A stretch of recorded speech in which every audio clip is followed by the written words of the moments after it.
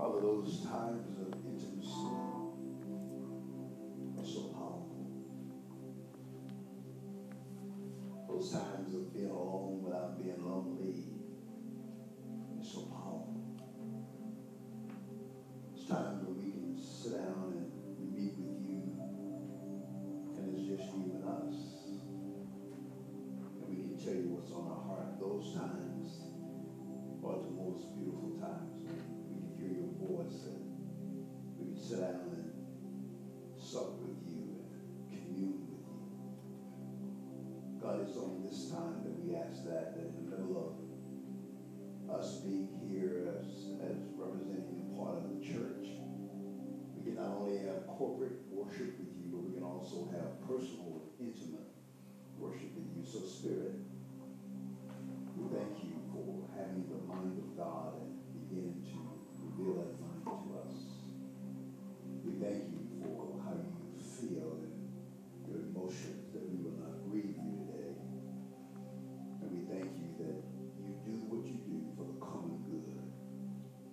And so today, Father, we give it all to you. Today, your will be done. Today, your kingdom come. We ask this in Jesus' name.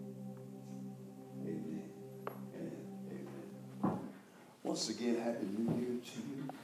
It's always good to have you here at the beginning of the year. There are so many things that have taken place in just a few short weeks that I am looking forward to bringing you the word today out of the 5th chapter of the book of Ephesians. And in that 5th chapter, we are speaking about the house codes. And in order for you to get a pretty good grasp of this second message in the 5th chapter, I trust that you would check with some of our leadership here to see if you can get the first message, because it's in a 3-part message. And in this 3-part message, we're talking about house codes, family, marriage, which is something that the world has, in a postmodern thinking, challenged within the Christian church. And so Paul finds himself in this 5th chapter from verses 22, 23, and 24, bringing a language that had not been spoken previously. And what we're going to do today is I'm going to read from what you would call verse 21, and I'm going to read all the way through to chapter 6, verse 4. Now, why do I want to do that?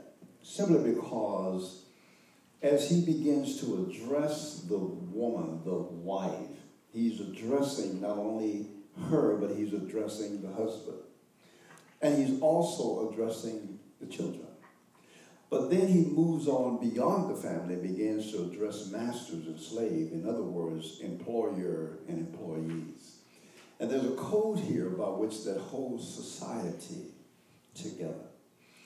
And so even though our text is going to be really homing in on verse 23, we're going to see it in the whole context of how it is written. Now, all of these scriptures will not come up on your screen. But in chapter 5, verse 21, it says, "And be subject to one another in the fear of Christ. Wives, be subject to your own husbands as to the Lord. For the husband is the head of the wife, as Christ also is the head of the church, he himself being the Savior of the body." Now, that's what we're going to camp our discussion today. And then it says in verse 24, "But as the church is subject to Christ, so also wives ought to be to their husbands in everything." And then it goes on and it addresses the husbands before it gets to the children. It says, "Husbands, love your wives, just as Christ also loved the church, and gave himself up for her, that he might sanctify her, having cleansed her by the washing of the water with the word, that he might present to himself the church in all of her glory, having no spot or wrinkle or any such thing, but that she should be holy and blameless. So husbands ought also to love their own wives as their own bodies. He who loves his own wife loves himself. For no one ever hates his own flesh, but nourishes and cherishes it, just as Christ also does the church, because we are members of his body. For this cause a man shall leave his father and mother and shall cleave to his wife, and the two shall become one flesh. We'll be coming back to that one. This mystery is great, but I'm speaking with reference to Christ and the church. Nevertheless, let each individual among you love his own wife, even as himself, and let the wife see to it that she respects her husband. Now, in the next verses, all the way from verse 1 to verse 6, he is not only addressing children, but he begins to address masters and slaves, which in this day would be employer and employees. Now, why do we say household part 2? Because in part 1, there was a subject we had to deal with, which was the word subjection, which basically means placing yourself in a place by which this other person can become the best that they could be in Christ. That's what subjection basically means. What we laid the groundwork for last week was that these things have nothing to do with value, with worth, identity, or anything of that nature. It has everything to do with God's order. It has everything to do with God's design for marriage, God's design for the household. And so he speaks directly to the women first, and then he gives this long laundry list to the husbands, and he eventually addresses the children, and he addresses the outside of the home to what you would call masters and slaves, which in our day is called employee and employers. And so when you go back and you look at verse 22, 23, and 24, as he begins to address the wives, he's making a statement. Now, what you need to do in order to understand this particular verse we're going to hit, which is verse 23. Now, there's a word called head. You need to understand what that is. And then there's something in relationship to Christ, watch this, and the church. Then he says something about what you would call husbands and wives. And then he mentions something called head and subject. Now, this is as there's a relationship between Christ and the church. You must see it in that context. Now, there was something that happened at the cross right before Jesus died, right before he gave up his life. And there's something universal that will never change as far as order and design. There's something that prevails throughout the whole universe when it comes to things like headship, when it comes to things like submission, when it comes to things like order. It prevails over the whole universe. And you can see it while Jesus is hanging on the cross. And while he's hanging on the cross, before some of the last words that he uttered, guess what he does? He makes sure that John takes care of Mom. Think about that. In agony, getting ready to give the last breath of his life, he says, woman, behold your son. Son, behold your mom. See, that principle of taking care, that principle of covering, that principle of responsibility has never left the universe, has never left mankind. And this is why.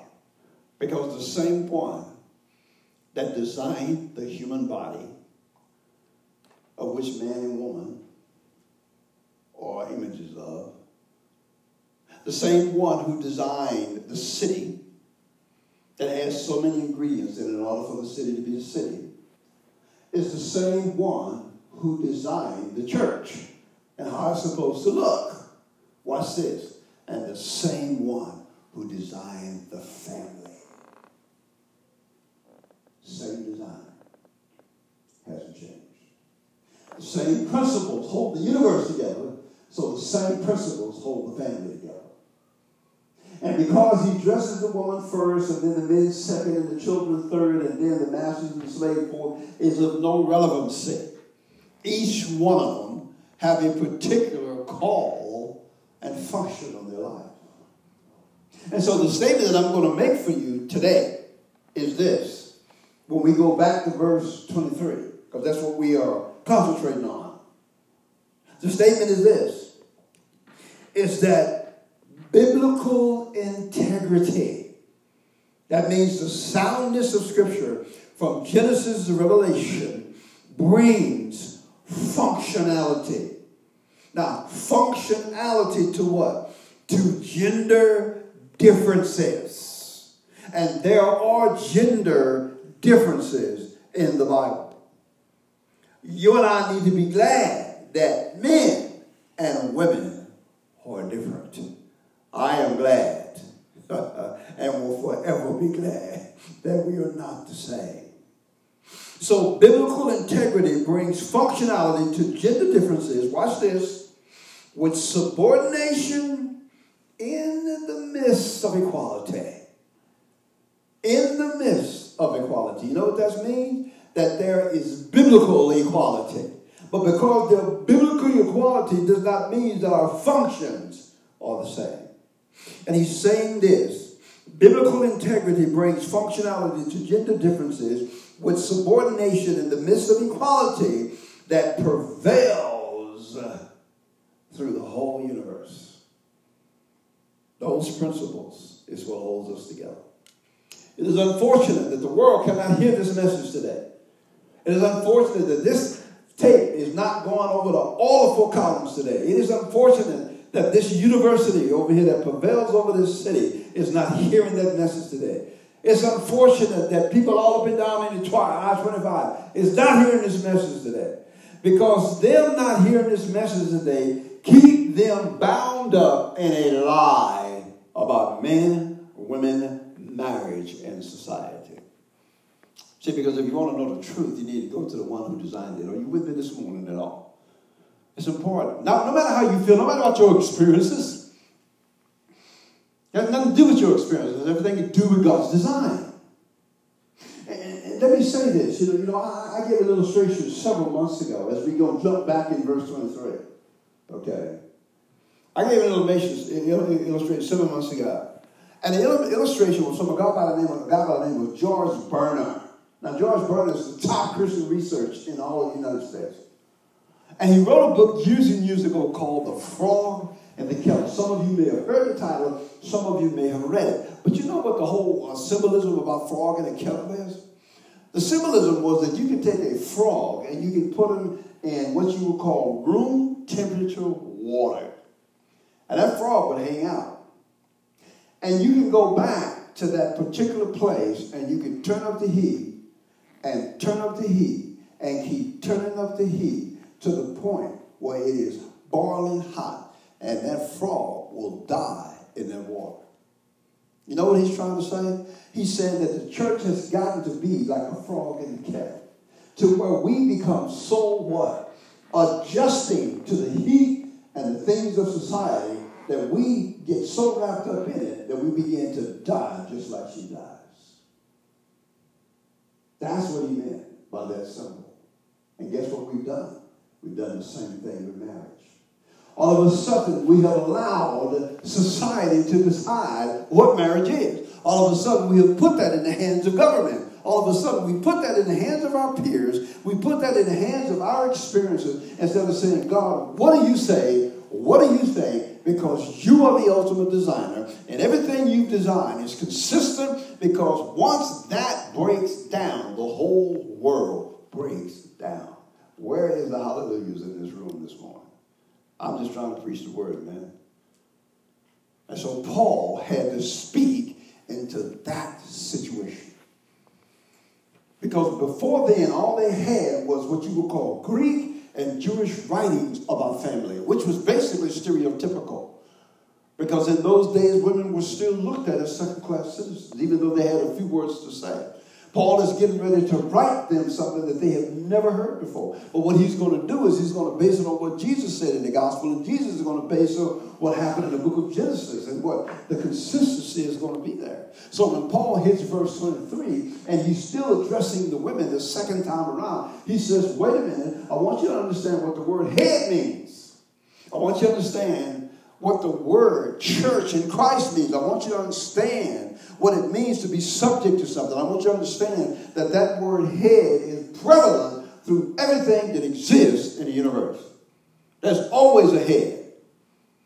But not being the head or being the head has nothing to do with your value. It has nothing to do with your identity. It has nothing to do with your worth. It has everything to do with God's design. Are you hearing me this morning? I just want to make sure. So when you leave here, you'll understand that these are not derogatory words. These are not words to somehow, because somebody has convinced you of something. These are words straight from the kingdom of God. And so what you're dealing with here is that the Bible tells us in Galatians 3, don't go there, Galatians 3:28, that there is no distinction between men and women when it comes to our identity in Christ. But there is distinction when it comes to functionality and how we are to function together. And so here's what I want to say before we jump off into these cross-references. Authority, freedom, submission are they cannot be separated. They're indispensable towards each other. You cannot have authority without submission. You cannot have submission without subordination. You cannot have freedom and authority and submission without each other. They all work together. And it's important for all of us to understand that today. And I want you to understand that when Paul is speaking to this situation, one of the things that he's dealing with is he's dealing with a language that has never been taught before, a household code. He's preaching to a day where there's a dominance of men and there is a what you will call non-recognition of women. To where he's saying, wait a minute, we're going to come in with this gospel and we're going to bring class and dignity to everybody. But the functionalities are going to be different so that the design can work properly. So Paul is dealing with that. And what's happening is the Jewish writers and the Greek writers don't understand this. The second thing you're dealing with is that you have a bunch of non-believers who look at this freedom, this love, and this following in Christ as something that's going to be a detriment to society. It's not going to be good. Because all of a sudden you're giving freedoms out here that, wait a minute, hold on. But what Paul is saying, look here, I want you to understand. Yes, we're free. Yes, we follow Christ. But I want the Christians, by the power of the Holy Spirit, to realize that their faith must bring relevancy to society. Their faith must be able to be something that they can live out and then become a benefit for society and not a hindrance. So I'm writing this to you. I'm writing this to you to say this holds communities together. I'm writing this to tell you that this holds cities together. This holds states together. This holds nations together. And no other language had been written prior to that when it came down to men and when it came down to women. I want you to understand the power of these three verses as he speaks to women. And he says, wives, women who are married to one man, men who are married to one woman. I want you to understand something. Man is the head. Now, understand, in order to get this, you got to understand what head means. No, we're gonna get to that in just a moment. But if you don't know what head means, then you don't understand what it means. Watch this. To be a head. You don't even understand what it means to be a man. If you don't understand that word. Head. It's huge. It's a powerful word. Now, before we even jump into it, okay, I want you to know what Paul is saying to get the Ephesians and the people at Colossae and the people in 1 Peter to understand a language that had never been preached before when it came to household. And what we're going to do is we're going to jump over. We're going to jump over to 1 Corinthians 11:3. Now, I dealt with 1 Corinthians last week, but this time we're going to slow down on it. Because in 1 Corinthians 11, verse 3, are the universal principles that hold all life together. You can't see that because what they're doing is they're talking about men and women. And the first thing that happens is, because I don't understand it, all of a sudden there's a fight there's picket signs. All of a sudden, we're talking about equality. No, we're not talking about equality here as much as we're talking about functionality in the midst of equality. So the first thing Paul says is this. But I want you to understand. Now, we're going to stop right there. Now, if you want to understand the word understanding, you just take the word understanding and you flip it. I'll say it again. If you want to understand what the word understand means, just flip the word. Instead of saying understanding, it means you need to be able to stand under something and comprehend it. You need to be able to get it. You need to be able to understand the wisdom that comes, the knowledge that comes with it. That's what the word understand means. To comprehend, to stand under, to know its weight, to know its value. Now, we're going to stop right there and jump over to something in Colossians. Why? Because in the book of Colossians, it also addresses marriage and family. It also addresses men and women. You know why? Because in the book of Colossians, it talks about the supremacy of Christ. He's supreme. Now, don't forget, in these scriptures, verse 22, 23, and 24, it's about Christ and the church, husband and wives, headship and submission, as the Lord has designed it. Doesn't change. So when you go over to Colossians, here's what it said. Now I want you to slow down in your thinking.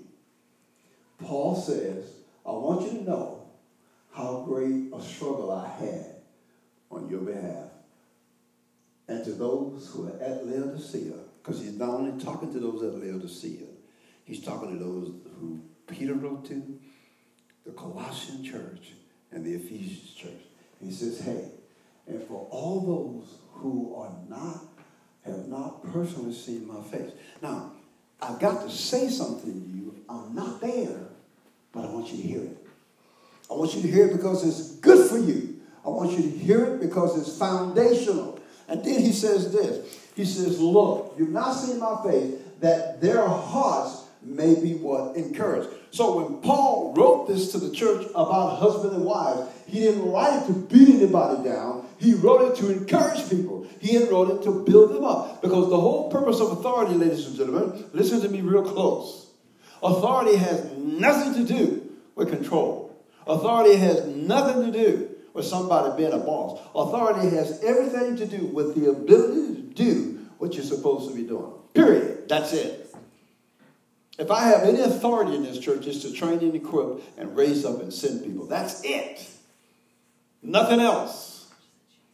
So what he's saying here is that he's writing for the sake of encouragement. And then when he writes for the sake of encouragement, he says what? Have been knitted together. Here's the foundation in love. Man, let me tell you something. If it don't come out of a love, man, it ain't worth doing it. I'm telling you.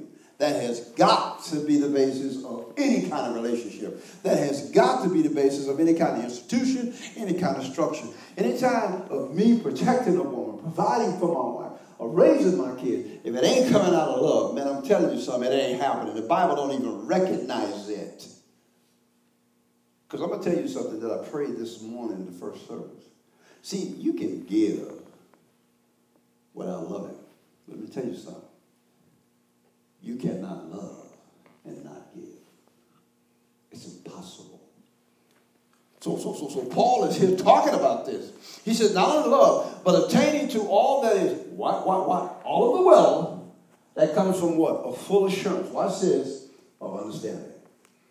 Now, in that 1 Corinthians 11:3, he says, I want you to understand. Why is he saying that? He's coming back in Colossians and tell you why understanding is so important. And then he says this, because understanding results, watch this, in true knowledge.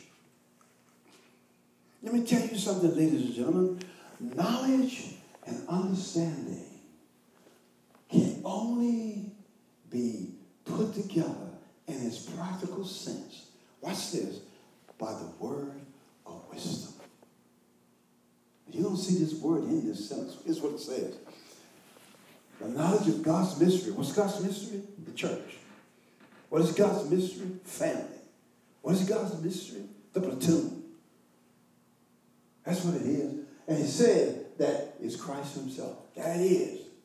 Everything that he says about a woman, everything that he says about a man, everything that he says about marriage, everything that he says about family is wrapped up in Jesus Christ. We never can lose sight of that. Ever. Not how you were raised.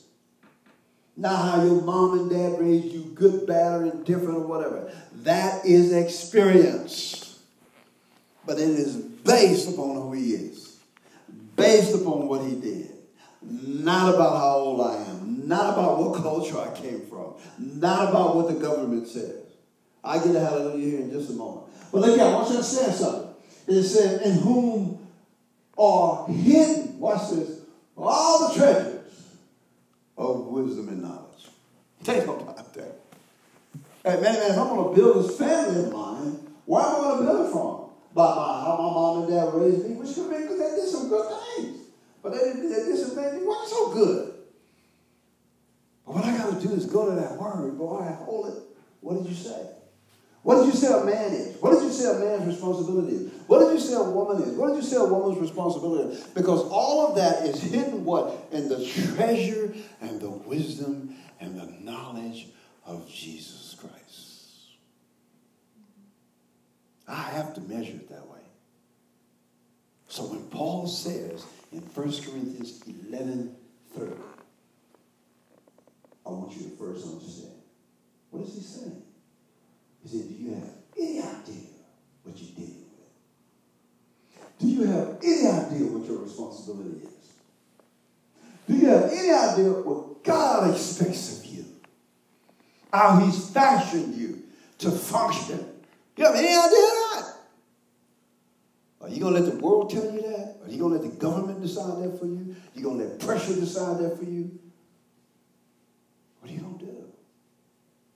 So he had to write to the people at Ephesians, and he had to write to the people at Corinth and say, this is coming from heaven, not from government.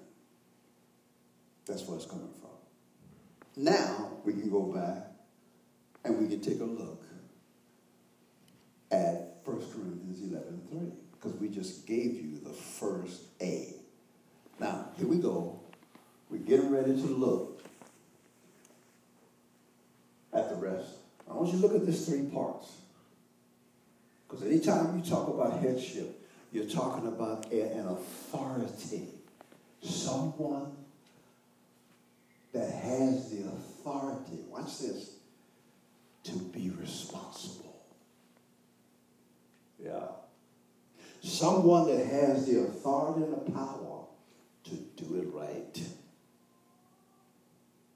Someone that has the authority and power to know what the job description is. And follow it.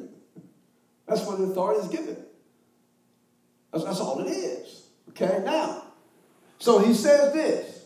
Understand three things about authority. Understand three things about headship. It's this. Christ is the head of every man. Notice that principle. Here's the second thing. And that man is the head. Watch this. You got to go real slow when you read this. And man is the head of, watch this, a woman. Period. Didn't say man is the head of all women. Just one. That's it. Notice the third thing. And God is the head of Christ. Now let's break those down for a minute, if we can. And then we'll come back and finish verse 23 of Ephesians 5. If that's all right with y'all. Okay? Because you got to understand what he's trying to say. You got to understand what he's trying to say. Okay? Now, what does he mean when he says Christ is the head of every man? All right? What he's saying here is that, number one, Christ is the firstborn of all men, which basically means that when you look at the triune God, you see that God has a nature. It's a holy nature, spiritual, holy nature. Guess what? The Holy Spirit has a nature, a holy nature, a spiritual nature. Jesus Christ is the only one of the Godhead that has a human nature.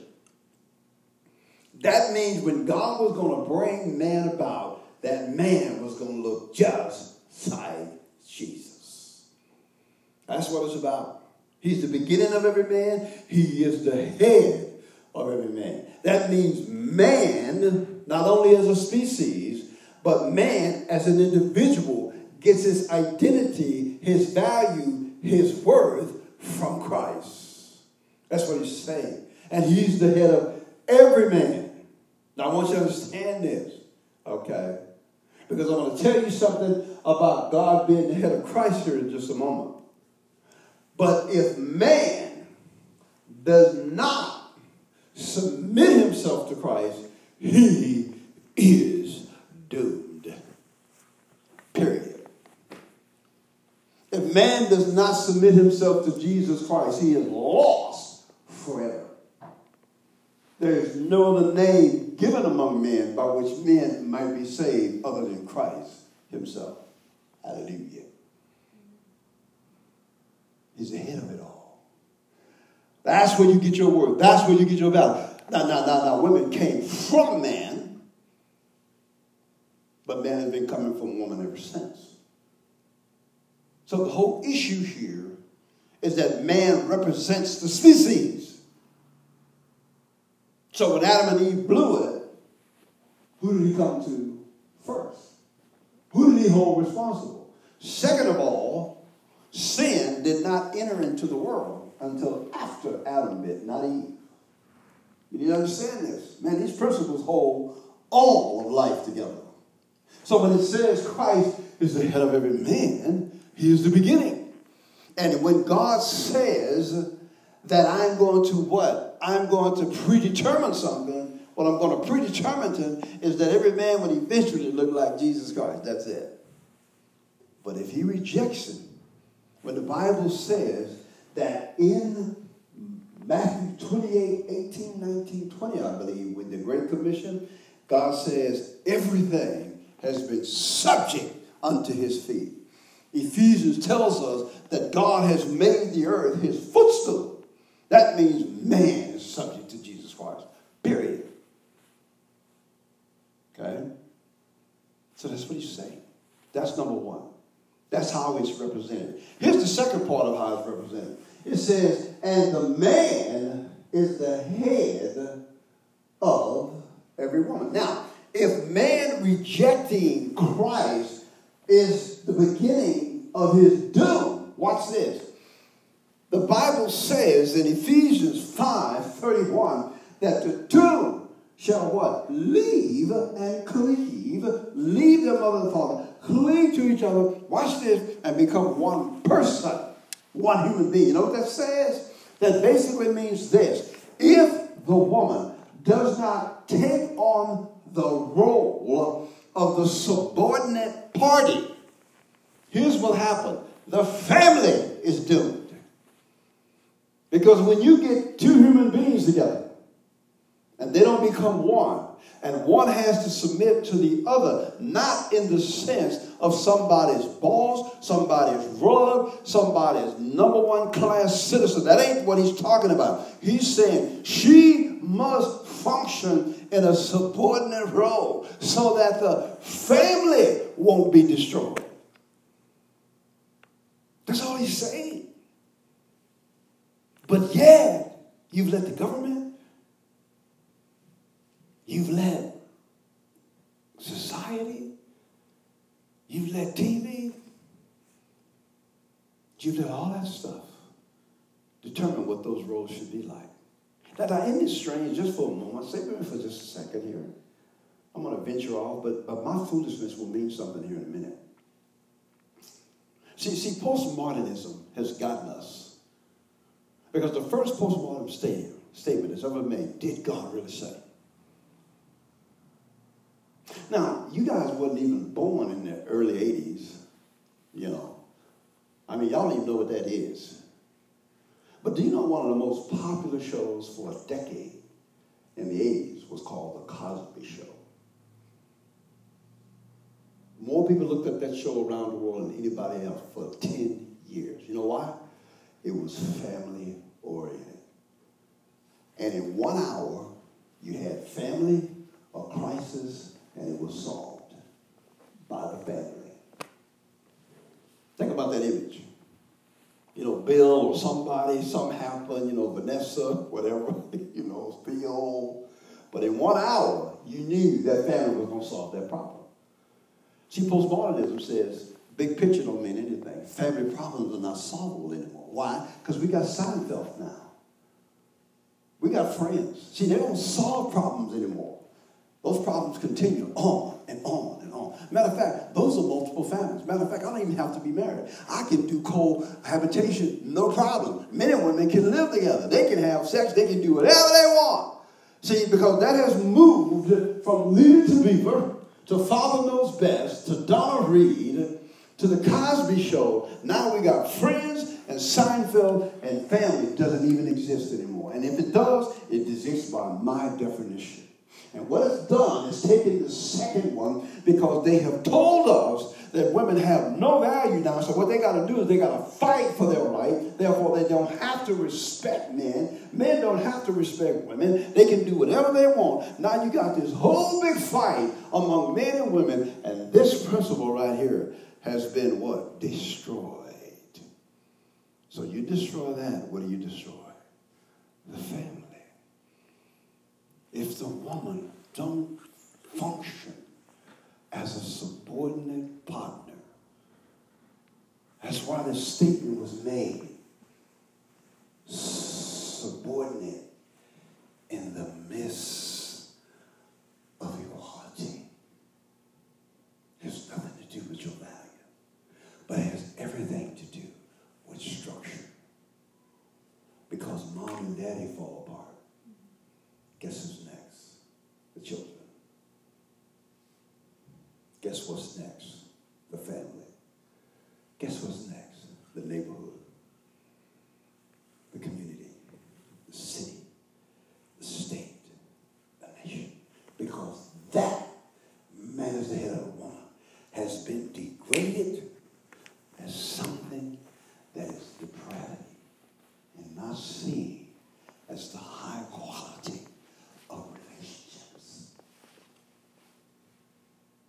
And as soon as another human being comes on the scene, somebody has to be responsible. Individuality now has moved into corporateness. That's God's design. Okay. So you tell me in a business, you ever been a part of a business that had no head? Think about it. You ever been a part of any organization that somebody was ultimately responsible for what went on? If you have, that's chaos. Okay? So this third piece is not as like the first piece. If man does not submit and be subjected to Jesus Christ, man is doomed. And if the woman does not take on her role, not as a second-class citizen, not as somebody who's not spiritual, not as somebody who doesn't have strength, not as somebody who's not dominant or anything of that nature, but if she don't take on that role as somebody that realizes I have to be in subordination to that guy, because that's how God has made it. Why? For my what? Protection, for my provision, and for my promotion. Now let me put another parenthesis here. I've worked in businesses where the employees are much smarter than the boss. But he's still responsible. Yeah. I've been on teams where somebody's much better than the quarterback or better than the coach. But they're still responsible. Don't change that. See? So it ain't got nothing to do with all that other stuff. Now here's the third one.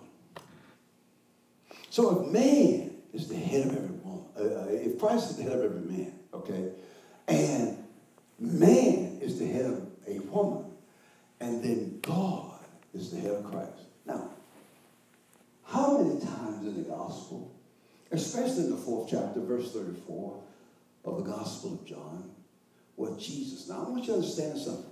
I'll mention this word. Christ, the Christos, the anointed one, the Messiah, who knew all, was everywhere, saw everything, all powerful, Christ says these very words, I am submitted to my Father, period. As a matter of fact, I don't do anything on my own initiative. As a matter of fact, the words that I speak are not even mine. They come from him. Now, this is Jesus saying that. Now, you mean to tell me that Jesus, being God in the flesh, is submitted to the Father? What would happen if Jesus didn't submit to the Father? You know what would happen to us? We would be doomed for all eternity. All mankind would be destroyed. It's because of his submission that you and I have salvation. You see the principle? It's because of him that we have grace extended to us. Why would Jesus ask us to do something that he himself would not do? So think about it. Just think for a moment. Go back and look at this beautiful thing called marriage. Go back and look at this garden that was a beautiful garden. Weather was right. Temperature was great. Don't let your mind get in the gutter. These people were naked and unashamed. Man, they must have had a ball. And it's just them and God. It's a beautiful scene. There ain't no guilt. Nothing. Adam and Eve are having fun. They're doing all kinds of stuff. And somebody comes along and says, hey, did he really say? You think about that, how messed up that became and how beautiful it was before that came. How beautiful marriage is. How private. How secure. How productive. You think about that. That's marriage. Man, that was a beautiful thing back then. Because when he brought Eve to Adam, that was the first marriage. That was the first human institution that he had created. Man and woman. See? So why do I go there to come back to verse 23? Because verse 23 is nothing more than understanding both authority and submission from the side of a woman. Because the rest of it, from verse 25 all the way down to the end of the chapter, is man's responsibility too. So God is asking him to submit and be subjected. And then from verse 1 all the way down to verse 10 is children, masters. Now, as I close this, here's what I want to say to you. I gave an illustration last hour about this guy by the name of Othello, which was a Shakespearean character. And one of the reasons why I used that one was because I had to read about that growing up when I was learning Shakespeare in school. You know, and there were other things that Shakespeare wrote on. This was a fictional character. I don't know if he was real or whatever. I don't know. I didn't read that deep. I just needed to get a grade, okay? But as I began to read it, I saw this relationship mixed up in racial tension, seduction, deception, and jealousy. Most of it, if not all of it, was a bunch of lies. I'll close with this. How long are you and I going to keep believing a lie and keep living in it? Because what happened in that Othello situation, that dude believed a lie until he became a lie. And what we got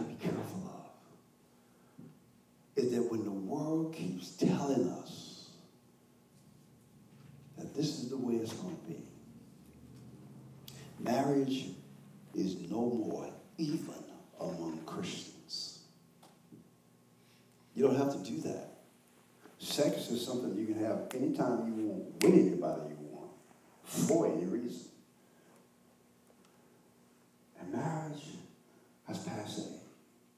We don't have to hold to that truth. To deny the reality of marriage is to deny the existence of the universe. It's to deny the existence of mankind. So I want you to understand something. When he says this, we go back now to verse 23. Here's how we close it. For the husband, who is representing manhood, is the head, the key fillet, the one responsible to love, to give of oneself, and to nurture. And to love and give of oneself and to nurture his wife. Where the two have become one flesh. Even though the priority is placed on the husband, watch this, it is for the benefit of the wife. Even when the scripture is written, you need to take care of her and you need to treat her as a fellow heir, even, watch this, as a weaker vessel. That word weak does not mean weak spiritually, weak mentally, weak socially. Okay? It means physically, in the sense that you as a man are going to be a little bit taller than her. You're going to be a little bit more stronger than her. But in her weakness, the weakness is this. She is like a cargo ship carrying precious china. And she is fragile. She is to be protected. Because in her is life. Her body carries life of the human race. That's what makes her different from you. Your job is to protect that, promote that, and provide for that. See? So when he says he's the head, that means he should be the first in worship, in reading, in giving, and protection. That means he must provide, watch this, an environment that is sincere, safe, and strategic. It's a lot in that head. A whole bunch of it. And also Christ is the head of the church. Now here's the last thing. He himself being the Savior of the body. Nowhere does that mean he's her Savior. Nowhere. That's God's job. The husband is not the Savior of the wife. Christ is the Savior of both the husband and the wife. But the husband is the protector and provider. So I close with this open statement. Again, it's called the purpose statement.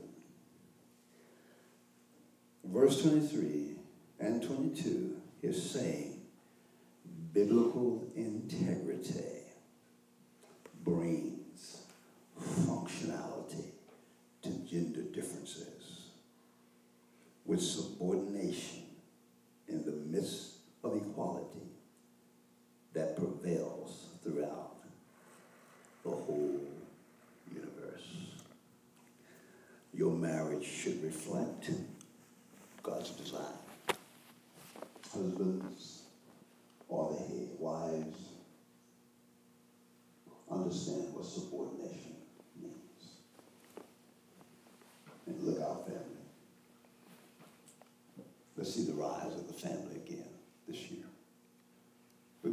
close with communion here in just a moment. But maybe one of our prayers this year might be, God, please restore the family. Please restore husbands and wives back to each other. Please restore children and parents back to each other. Please put the foundation back up on the marriage where it belongs. That might be one New Year's prayer that we could pray. So let's take up our offering here. Let's do that.